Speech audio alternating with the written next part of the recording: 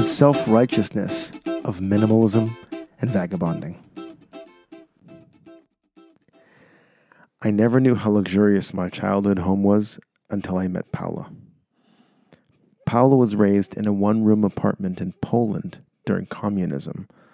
I was raised in a 4-bedroom house in the suburbs of Massachusetts.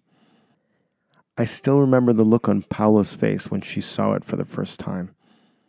It was like we had pulled up to Buckingham Palace and were being greeted by the Queen's guards. In that moment, it finally hit me. I had a very privileged childhood. Now, you may have read that last line and thought, "Geez, Dave, how come it took you so long to figure that out?" And I would agree. It's easy to overlook how lucky we are, especially in a culture that encourages us to always want more and keep up with the Joneses. I actually have memories as a kid of feeling inadequate because I compared where I lived to my friends who had bigger houses or second homes on Cape Cod. And yet all that seemed completely ridiculous in light of Paula's reflection.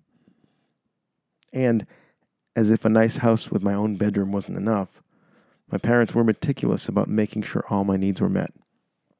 I never had to worry about my basic needs, so I got to do things like pursue my interests, take music lessons, play team sports, and eventually grow up to be a minimalist vagabond. And that's what I want to talk about. How being a minimalist and a vagabond is made possible by circumstances I can't take credit for. I've spent the last 8 months living out of a medium-sized backpack, which means that I own a lot less stuff than the average American. While it's true that it's taken discipline to live this way, it's also true that I have access to everything I need that I don't own. We often feel the need to own things we don't freely have access to. I have a vast network of friends across the world, thanks to the fact that I haven't had to spend all my time working. I'm resourceful, thanks to the lessons my parents taught me. And I have the ability to make money with just my laptop, thanks to the fact that I grew up tinkering with computers and the latest technology. It's a bit like this quote, often attributed to Mark Twain. Quote, "If I had more time, I would have written a shorter letter." End quote. Another version of that might be, "If I had more security, I would have less possessions." While it's true that there are many people who have too much stuff because they're lazy, it's also true that I'm able to roll with just a few possessions because I don't need the sense of security that an attic full of stuff would give me, thanks to that childhood I mentioned earlier. It's almost as if my childhood home, which my parents still live in, complete with my bedroom exactly as it was when I graduated high school, provides the confidence I need to live a risky adult life. Even if I never see myself moving back in, there's a little part of my mind that knows I can, and that gives me a psychological safety net no Tony Robbins seminar could ever provide. It wouldn't be right for me to preach about vagabonding and throwing caution to the wind without first acknowledging why I can do that. All travelers are rich. One of the things you begin to notice when you travel a lot is that many travelers have a similar story. They grew up in a financially and emotionally stable environment and are now setting out to see the world, partly because traveling can offer the kind of struggle and hardship that their formative years did not. I'm not saying we shouldn't give our kids easy lives, but I am saying that it's disingenuous to think that all you need to be a traveler is courage because you see broke kids from Western Europe backpacking through Asia. I've been that self-righteous traveler who thought my intestinal fortitude was the main reason I could bike through Europe for 3 months or live in Bali for 5 months.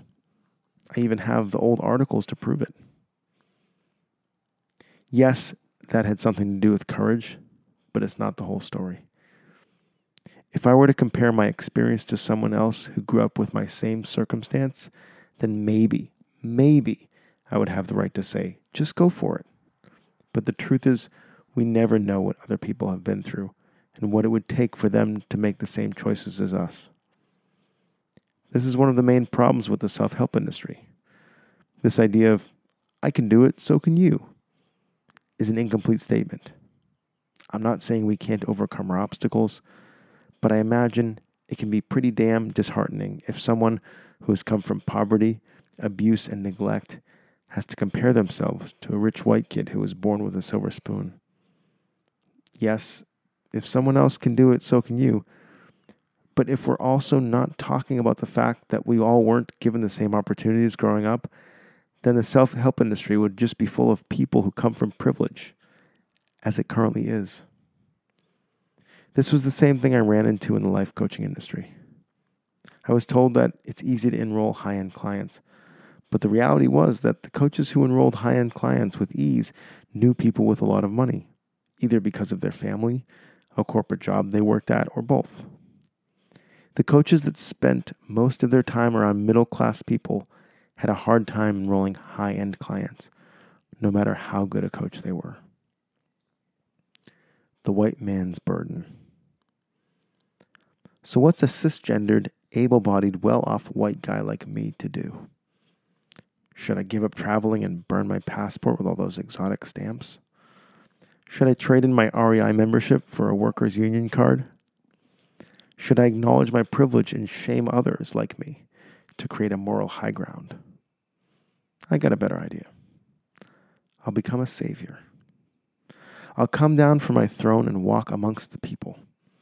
I'll witness their suffering with compassion. I'll give up all my possessions and sit under a tree for as long as I want.